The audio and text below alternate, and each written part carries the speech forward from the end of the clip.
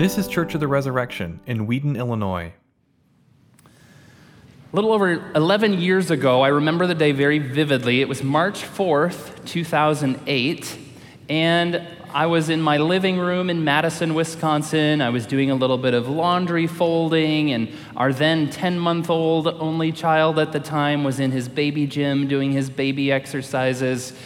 And I was watching TV, perhaps the saddest day of live TV I have ever witnessed. And it was the press conference when Brett Favre announced his retirement from the Green Bay Packers. And before you do that, Chicago fans, I remind you, Michael Jordan did that to you 2 times. But on a more personal level, most of us have experienced the loss that comes when someone who was really close to us is no longer around, for one reason or another. That might be a parent, it might be a boyfriend or a girlfriend, it might be a colleague, it might be a spouse, different family members. And you know the sting that comes along with that loneliness, that feeling of emptiness, of abandonment perhaps, of sadness. Today is Ascension Sunday, and it's the Sunday when the church, in her wisdom, celebrates the day when Jesus was taken into heaven. And from the beginning, the church recognized that this day was really important because it gives us lots of information about who Jesus is, about who the Holy Spirit is, about who the gathering of God's people as the church is, and even her mission in the world. Now, Jesus himself said to us, "I will not leave you as orphans." But this going away can make it seem like he's not present with us, or at least he's present in some lesser way, that somehow we've lost something of who Jesus is. And so the ascension can almost feel like Jesus is escaping us, he's abandoning us, he's going somewhere better and leaving us in a place that's worse. And we have enough people who have abandoned and disappointed us. Is Jesus just the next one in line? How can we celebrate that? Well, today we're going to look to the scriptures, and we're going to actually see 2 reasons why the ascension is really, really good news for us. And our primary text this morning will be the New Testament reading, Acts chapter 1. Now, that's actually the 2nd volume of St. Luke's writings. St. Luke, the gospel writer, in his first writing, the Gospel of St. Luke, actually described the different things that Jesus did and taught. Now, in volume 2, he's detailing the movement of the Holy Spirit in the early Christian community. Jesus actually appeared to his followers in the 40 days after the resurrection, and he was teaching them things about himself and about the kingdom. I'm going to read a few verses again from that reading so that they're fresh in our minds as we explore this in a little bit more detail. Acts 1:4, while staying with them, he ordered them not to depart from Jerusalem, but to wait for the promise of the Father, which, he said, "You heard from me, for John baptized with water, but you will be baptized with the Holy Spirit not many days from now." So when they had come together, they asked him, "Lord, will you at this time restore the kingdom to Israel?" He said to them, "It's not for you to know the times or seasons that the Father has fixed by his own authority, but you will receive power when the Holy Spirit has come upon you, and you will be my witnesses in Jerusalem, in all Judea and Samaria, and to the end of the earth." And when he had said these things, as they were looking on, he was lifted up, and a cloud took him out of their sight. Of course, the original listeners of this story have a different framework than we do. We're not only separated by long periods of history, but we're separated by culture. And so what we're going to do is step back and look at 2 different Old Testament stories that help shape our imagination and understanding of what's actually happening here with the ascension. And these 2 stories, one is in Daniel chapter 7, and the other is in 2 Kings chapter 2. The first Old Testament story that gives us a better understanding of what's happening here with the ascension starts in Daniel 7.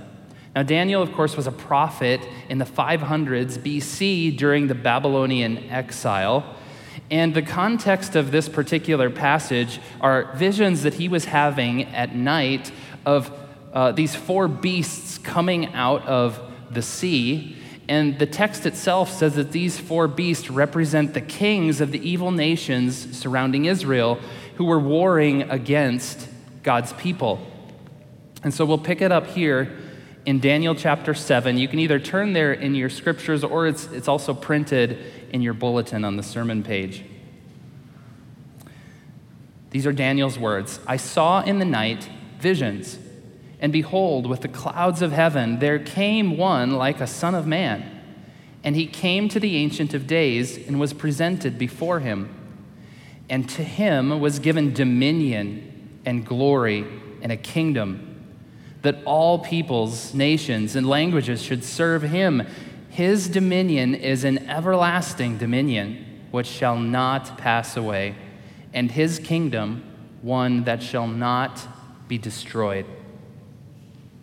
So we have this new king, a son of man, coming with clouds, exercising power over the nations and the beasts, these monsters representing the forces of evil and chaos in the world. And the king ascends with a cloud. Now, cloud, if we look in different parts of the Old Testament, is symbolic of the very presence of God. We see when Israel was wandering in the wilderness, God was leading them in a cloud. We see in a passage in Isaiah that God's presence, the smoke was filling the temple. God is there in a cloud. So this isn't just any kingdom, but this is the eternal kingdom and God's very rule and reign coming and being established. So now let's fast forward to the New Testament when Jesus is on trial before his crucifixion, before the Jewish council, specifically his words to the high priest during this trial. And if you look in your bulletin again on that sermon page, these texts are next to each other. And what I invite you to do and encourage you to do this morning is take out a pencil or some kind of writing implement and make some marks and underline where you see some of these common elements in the passages. So in Mark 14:62, this is Jesus before the high priest. He says, "You will see the Son of Man seated at the right hand of power and coming with the clouds of heaven." That should sound really familiar to you because in Daniel 7:13, we just read, "Behold, with the clouds of heaven there came one like a son of man." Son of man, clouds of heaven, coming. Now, often this verse is read as a reference to the return of Christ, and clearly that is true. But there's also a sense of this echo, a clear echo of Daniel chapter 7 that's fulfilled in a really dramatic, perhaps unexpected way. And here the Son of Man comes up in the clouds to God, and he takes the authority of this seat over the whole world. And so this cloud imagery that we have here and in Acts chapter 1 is meant to show us that Jesus is coming up to a seat of power. And so seated at the right hand is not an absence, but it's actually a more powerful presence among his people. As Paul says, and it was actually part of the collect for today, that Jesus is the one who ascended far above all the heavens, that he might fill all things. So he's not gone and removed in the negative sense of the word, he's actually enthroned. And so here's reason number one. If you're a fill-in-the-blank kind of individual, you can write this in your sermon page. Reason one why the ascension is good news: Jesus is enthroned. Jesus is Lord is the most ancient confession of the Christian church. And we proclaim this because Jesus is now reigning at the right hand of the Father, and we say this every week in the Creed. But we might still wonder, is this a good thing? Because what if he's not a good king? How do we know if he's a good king? I would suggest looking at what he's doing right now. And when we do that, Hebrews 7 and Romans 8 tell us that Jesus is right now making intercession for us at the right hand of the Father. He is praying for us for the things that we need, knowing what we need and praying for us in that way. What's more, according to earlier in Hebrews in chapter 4, and I'll read this right from the text, Jesus is a great high priest who has passed through the heavens, Jesus, the Son of God. For we do not have a high priest who is unable to sympathize with our weaknesses, but one who in every respect has been tempted as we are, yet without sin. Let us then with confidence draw near to the throne of grace, that we may receive mercy and find grace to help in time of need. So he is a king who knows the life of his subjects. The good news for us is that the conquering king of Scripture is also the suffering servant of Scripture. He gets it. He gets it. He's experienced whatever intense emotional or physical or mental or relational pain that we can ever experience. And although it might not ever change the circumstances that we're in, we know that he has been in that spot, that he hears us, he understands us, and we can experience the very comfort of God's presence in the midst of all of that pain and hurt. So Jesus is Lord. He's King. He's not gone. He's actually more powerfully present with us. But sometimes we're not convinced, because when we take a look at the world around us, all of the evidence seems contrary to what I just said.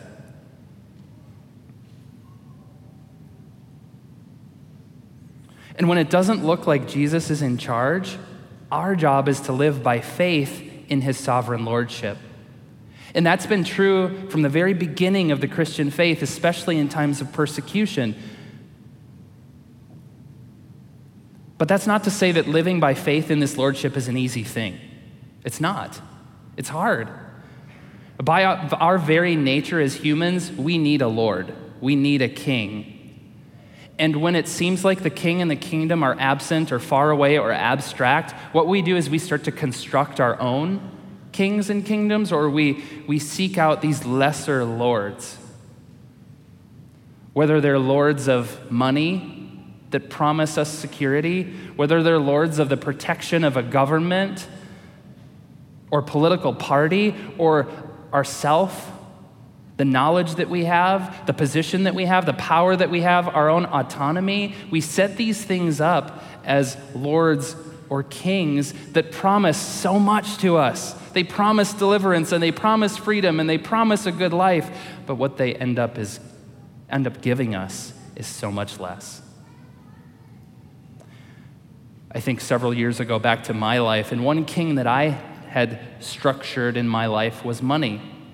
I thought that money would give me security, and so I took on extra jobs. As I was a professor teaching classes, I took online classes to supplement my income so that we'd be secure. What I didn't realize is that over time, little by little, this was sucking the life out of me. I ran myself ragged. I was up late, awake early, present with my family, but not really present with my family. And some of you know what this is like because you've lived it too. Fortunately, by God's grace, I was able to step aside from that and give those back to him, and in faith, trust him to provide. It's not easy. But these lesser lords can't hold the weight of our life and our longings. Only the true king can do that. And so that's why this is great news for us, that Jesus, the true king, is enthroned, and we can live in the freedom of his wonderful rule and reign. Now, one day this kingdom will come in its fullness. But in the meantime, we have a job to do. And so we're going to move on to the second Old Testament image that's really important for us in understanding what's happening here. And that image is when a prophetic mantle is passed on from one prophet to the next, from Elijah to Elisha. And that story happens in the Old Testament book of 2 Kings chapter 2. And again, I didn't put it in the bulletin. It's in your bulletin, and you can follow along as we read this. When they had crossed, Elijah said to Elisha, Ask what I shall do for you before I'm taken from you." And Elisha said, "Please, let there be a double portion of your spirit on me." And he said, "You have asked a hard thing. Yet if you see me as I'm being taken from you, it shall be so for you. But if you do not see me, it shall not be so." And the story goes on, and there's these chariots and horses of fire that come, and Elijah's taken up in this whirlwind. And in verse 12, there's this detail that's not an incidental detail. It's actually a key detail because it says, Elisha saw it.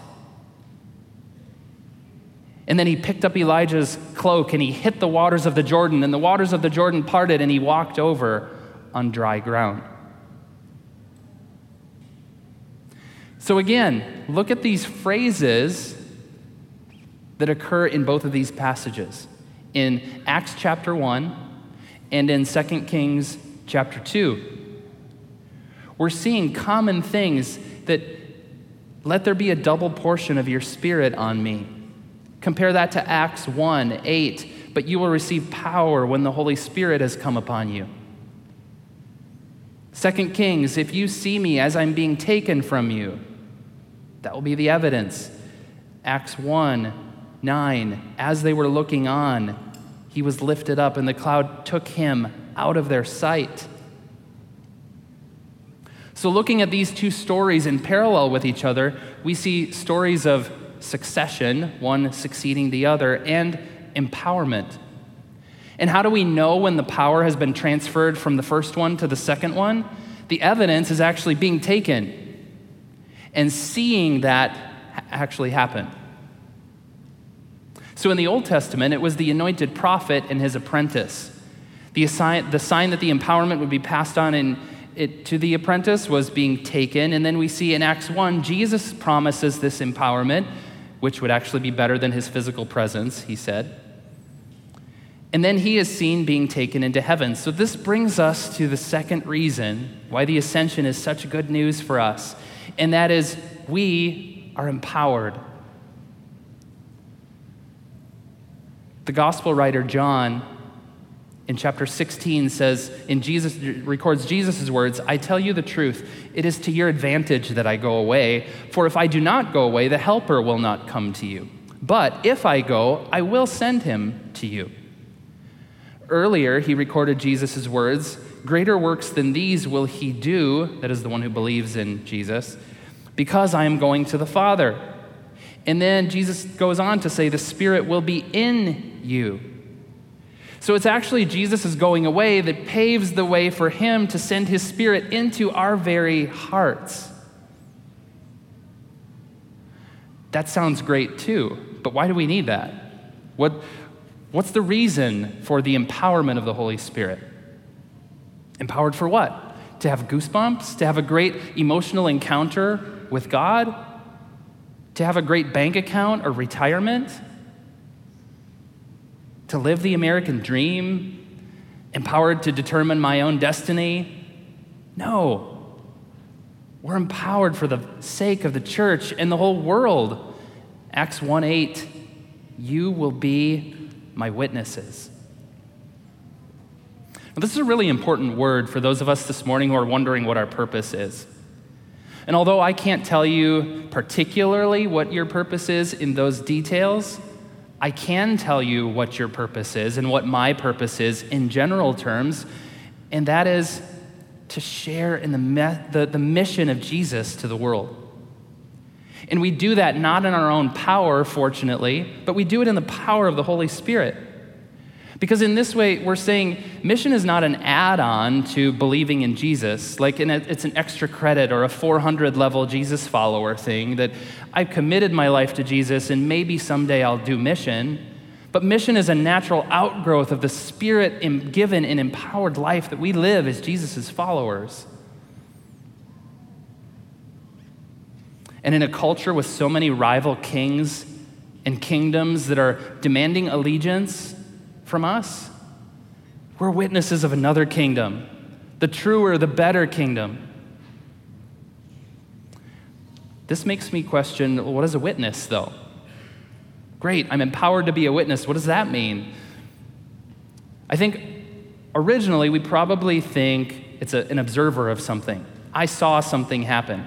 And it made me think of when I was a kid. I grew up about an hour and a half from Milwaukee, Wisconsin, and I was a big Brewers fan, and so I would periodically go down and watch games. I actually happened to watch two very historic moments in Major League Baseball at Brewers games. One was when Jose Canseco, who is an Oakland Athletics player, stole his 40th base to become the first player in Major League history to hit 40 home runs and steal 40 bases in a season.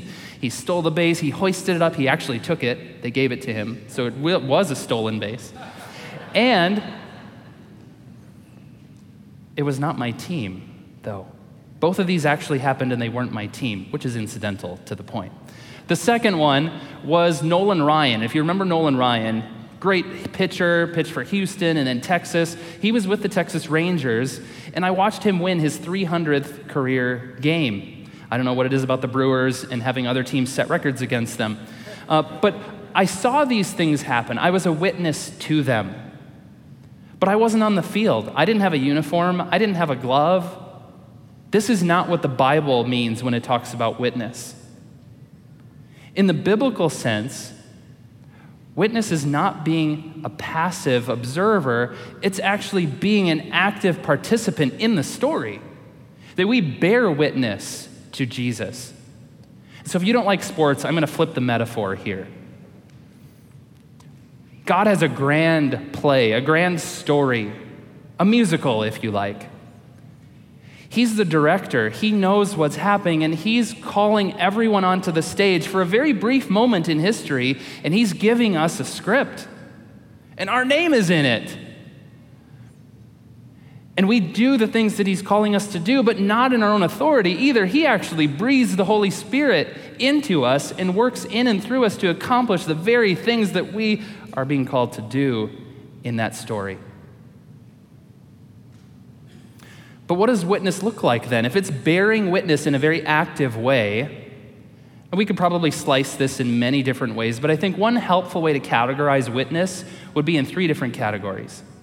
The first would be in words, where we speak God's words, either God's words in Scripture or God's word particularly to a person in a certain situation.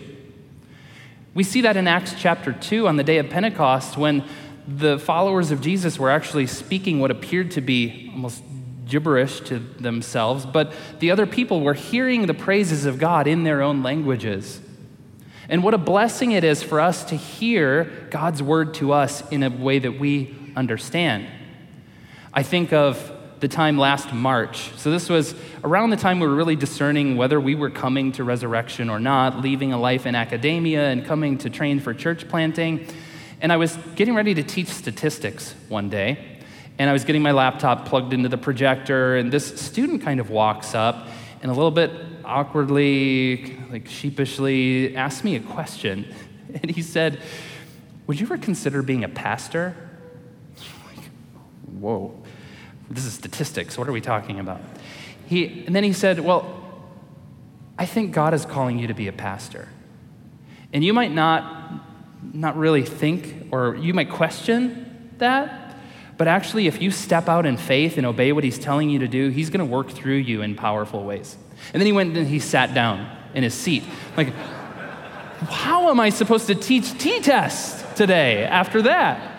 So I kind of gathered myself, taught the lesson for the day. But what a blessing it was to me to receive God's word to me in that moment, in my language, in a way that I could understand. So witness might be word. It might also be deed. It might be actions, particularly actions that only make sense if Jesus is Lord. Later in Acts, we see people selling all that they have and then bringing the money and distributing it through the apostles to the people who were in need. And I think of people like Henry Nouwen, who left a professorship at Harvard to go live among people with developmental disabilities. I think of people who changed their occupation from high-paying jobs into missions and pastoral ministry. I think of college graduates who choose to go work in underserved places where they're not making much money, or even coming to a place like Resurrection, to a ministry residency where they have to raise funds in order to do the work that God's calling them to do. This does not make sense, guys. unless Jesus is Lord. Then it makes total sense. Word, deed, and then maybe even presence. I don't know exactly what to call it, but Paul says in Romans 12 to rejoice with those who rejoice and to weep with those who weep. There's a sense of, maybe we could call it incarnational presence, where the best witness is not really to do anything or even to say anything. The best witness is coming alongside someone and sitting with them in the worst moment of their lives, receiving news that they're devastated by, coming alongside and just crying with them, sitting with them, putting a hand or arm around them, and letting the Lord minister in that tangible, incarnational, even sacramental way. So ascension is not an escape. It's not Jesus getting away, far away from the earth because it's so bad. Ascension is actually a good thing because Jesus is enthroned as Lord and King, sitting in the place of highest power and authority. And this King calls us to be active participants in this really great, massive story of restoring all the brokenness in our world. And not only that, but he empowers us to do it. Let's pray together. Lord, we acknowledge this morning that we are not King, and there's no way we can empower ourselves. We realize our brokenness and all of our attempts to bring this kingdom that we want to see. We confess that we've made alliances with other kings who the world tells us will bring us security, will bring us hope, will bring us a good life. And we even confess our attempts to play king. And we thank you for the gift of the Holy Spirit who shines the light on our need for the true King, Jesus. And now with open hands, we ask your Holy Spirit to come and to breathe on us and empower us to embody this kingdom in the ways that you see fit, through words, through actions, through presence. In the name of the Father, and the Son, and the Holy Spirit. Amen. Thanks for listening.